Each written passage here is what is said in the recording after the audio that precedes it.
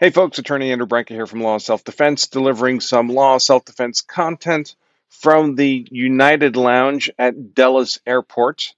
Sorry if there's background noise, but I thought I'd knock this out while I'm waiting for my plane, for my flight back to Denver for Thanksgiving today. And I wanted to share with you a editorial that was written about Kyle's Law by a Democrat representative out of New Hampshire. Kyle's Law is only a few days old, but she's apparently sufficiently horrified by the prospect that prosecutors might be held accountable that she felt obliged to write an editorial about it. So I won't go through her whole editorial, but I will touch upon some of the high points. And it certainly elicited a chuckle when this editorial came across my newsfeed. Apparently, the left is already panicking about my proposed Kyle's Law, even though the proposed law is it's a bit extravagant for a single-page notion hosted on the website of a small-town lawyer in Colorado. But if you're unfamiliar with Kyle's Law, you can learn more about joining the rapidly expanding Kyle's Law community by pointing your browser to lawofselfdefense.com/Kyle's Law, no apostrophes.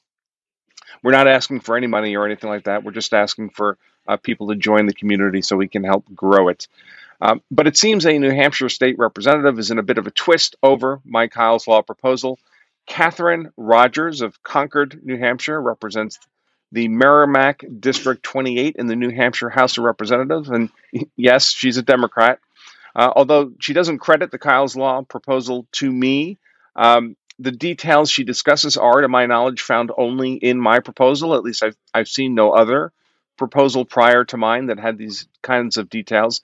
And I will link in the text version of today's content her entire editorial, so you can read the whole thing. But here I'll just hit the high points. So Representative Rogers writes, quote, "Some in New Hampshire are pushing to pass Kyle's Law. This wolf in sheep's clothing is being offered as a way to prevent politically motivated prosecutions of defendants claiming self-defense in gun-related incidents." Close quote. By the way, I would apply this to all self-defense. There's nothing particularly unusual with regards to gun-related incidents. If you defend yourself with a knife, Kyle's Law applies there as well. But in any case, good heavens, no, we can't have a wolf in sheep's clothing. Good thing I have a gun, I guess. She goes on, quote, "If this proposal were to become law in New Hampshire, it would effectively ensure that anyone claiming self-defense will have a protective barrier around them against anyone questioning whether, in fact, the claim is valid." Close quote. Well, heaven forbid we have protective barriers. You mean like self-defense itself or the rule of law? Kyle's Law would not prevent anybody from questioning anyone about any use of force event. Indeed, I would encourage prosecutors to investigate any use of force event, especially those involving deadly force of any type, very carefully, very thoroughly. All Kyle's Law says is that before a prosecutor drags a person with an arguable claim of self-defense into a trial where they'll be subject to disprove, all Kyle's Law says is that before a prosecutor drags a person with an arguable claim of self-defense into a trial, where the prosecutor will be required to disprove self-defense beyond any reasonable doubt, that the prosecutor ought first be confident that they can at least show disproof of self-defense by at least a preponderance of the evidence. Any prosecutor not confident that he has 51% proof in hand has no business dragging someone into a costly and dangerous trial where the standard for guilt is more like 90%. That's rather the whole point of Kyle's Law. Catherine continues, quote, "Kyle's Law would require the jury instruction on self-defense include a special question to the jury. If you, the jury, are acquitting this defendant on the grounds of self-defense, do you also find the prosecution failed to disprove self-defense by a majority of the evidence?" Close quote. Well, she finally got something right. Great. Nice going, Catherine. Next, quote, "If the jury answers this in the positive, the defendant is entitled to compensation not only from the state, but also from the prosecutor personally. Additionally, the charging police officer will be held accountable as well." Close quote. Well, honest charging officers have nothing to worry about.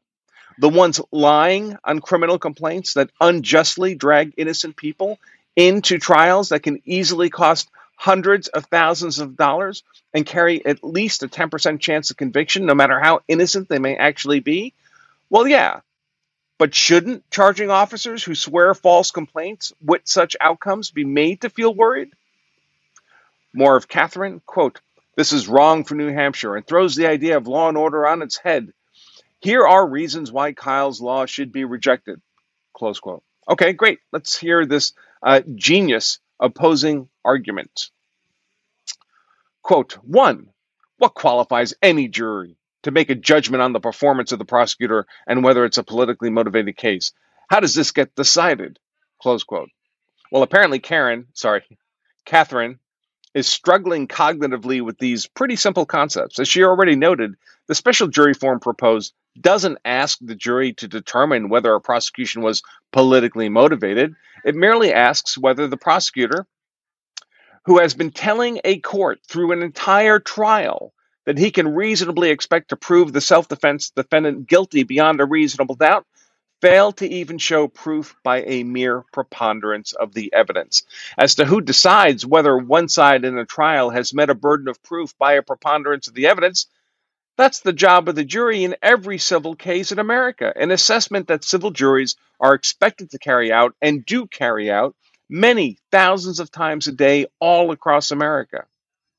Catherine continues, quote, a prosecutor is acting in good faith within the scope of the authority they possess based on evidence, case law, and precedents, close quote. Well, as Judge Bruce Schroeder shouted at prosecutor T. Claire Binger in the Kyle Rittenhouse trial, I don't believe you. If people really believed that prosecutors were acting in good faith, we wouldn't see this tremendous energy and support behind Kyle's law. Further, no prosecutor actually acting in good faith would ever be subject to Kyle's law.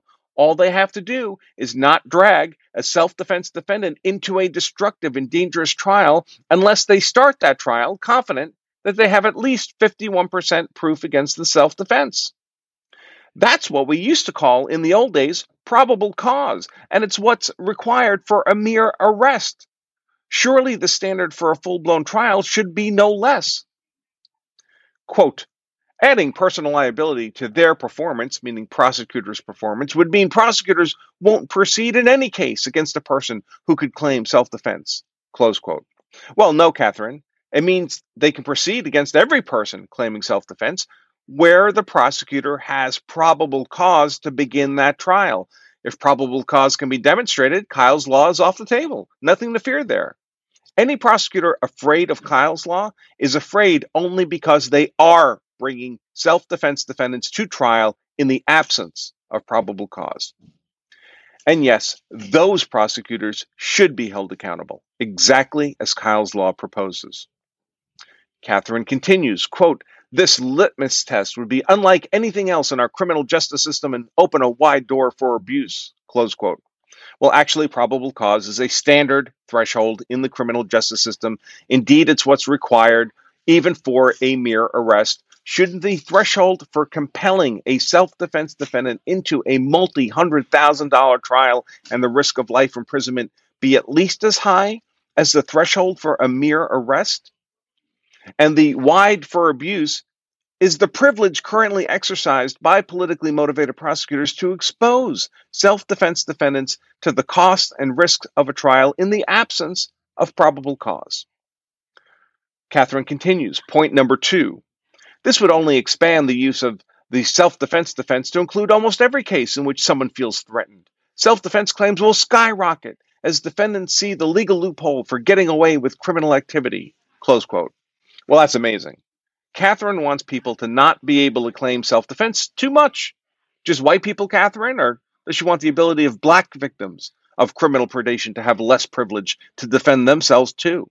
What about women targeted by rapists? Don't want them to claim self-defense after they win that fight just because they felt threatened, do we, Catherine? One wonders exactly who Catherine thinks is supposed to feel comfortable claiming self-defense, if not people who used force defensively while they were being threatened. Here's Catherine's point 3, quote, this effectively legalizes vigilante justice. Law enforcement is not a private right. Our state must offer public safety in the form of state or local police forces, close quote. Well, if Catherine is equating self-defense with vigilantism and she wants to do away with vigilantism, well, that means she wants to do away with self-defense, folks. In case you had any doubt about what Democrats would like to do to the legal defense of self-defense, there's Catherine. After all, who needs self-defense when we have the state and local police forces to protect us, right? Like the state and local police forces protected George Zimmerman from Trayvon Martin's attack, or Kyle Rittenhouse from the attack of a serial child rapist, or the entire city of Kenosha from a looting, rioting, burning horde, or like the state and local police forces protected the 1.3 million Americans who were victims of violent crime in the United States alone last year. Oh, wait, those 1.3 million Americans were actual crime victims. So the state and local police forces apparently are unable to actually prevent violent crime. Who knew? Guess those people should not have a privilege to defend themselves then, huh, Catherine? She continues, quote, while every citizen has the right to self-defense, we do not have the right to put ourselves in positions of danger every chance we get and to invite others to attack us for no reason, close quote. Well, of course, this is just emoting. Nobody actually puts themselves in positions of danger every chance they get, and anybody inviting, provoking an attack is a defendant. A prosecutor will have no difficulty convicting on the legal merits. Here's Catherine's point 4, quote, combined with stand your ground, that boogeyman, and concealed carry laws, oh, the horror. Kyle's law will only add to the idea that we are a less civilized government than a self-policing, shoot-'em-up tribal anarchy that lives day to day by the rule of survival of the fittest. We make our society far less safe this way, close quote. Well, I would suggest that the dangers of anarchy aren't going to be the eventual consequence of Kyle's law, but rather that Kyle's law is a response to the unjust treatment of lawful defenders compelled to deal with the actual anarchy already being visited upon otherwise safe communities by the political left and their policies. Catherine continues, quote, isn't it time to pass reasonable gun violence prevention statutes and stop coming up with dangerous alternatives like Kyle's law? Close quote. Well, someone should let Catherine know that guns don't self-animate and commit acts of violence any more than Ford Escapes do. Bad people do that.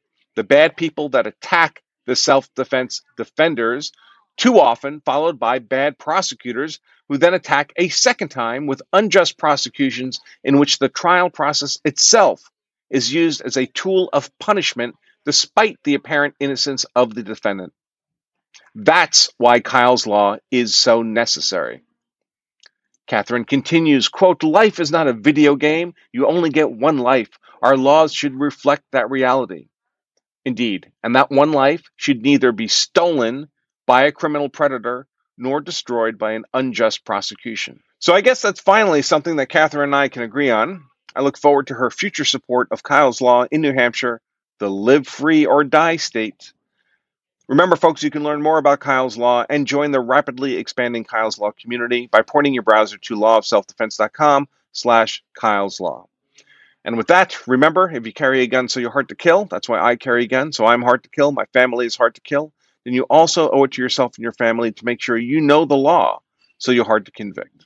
Until next time, I remain Attorney Andrew Branker for Law of Self-Defense.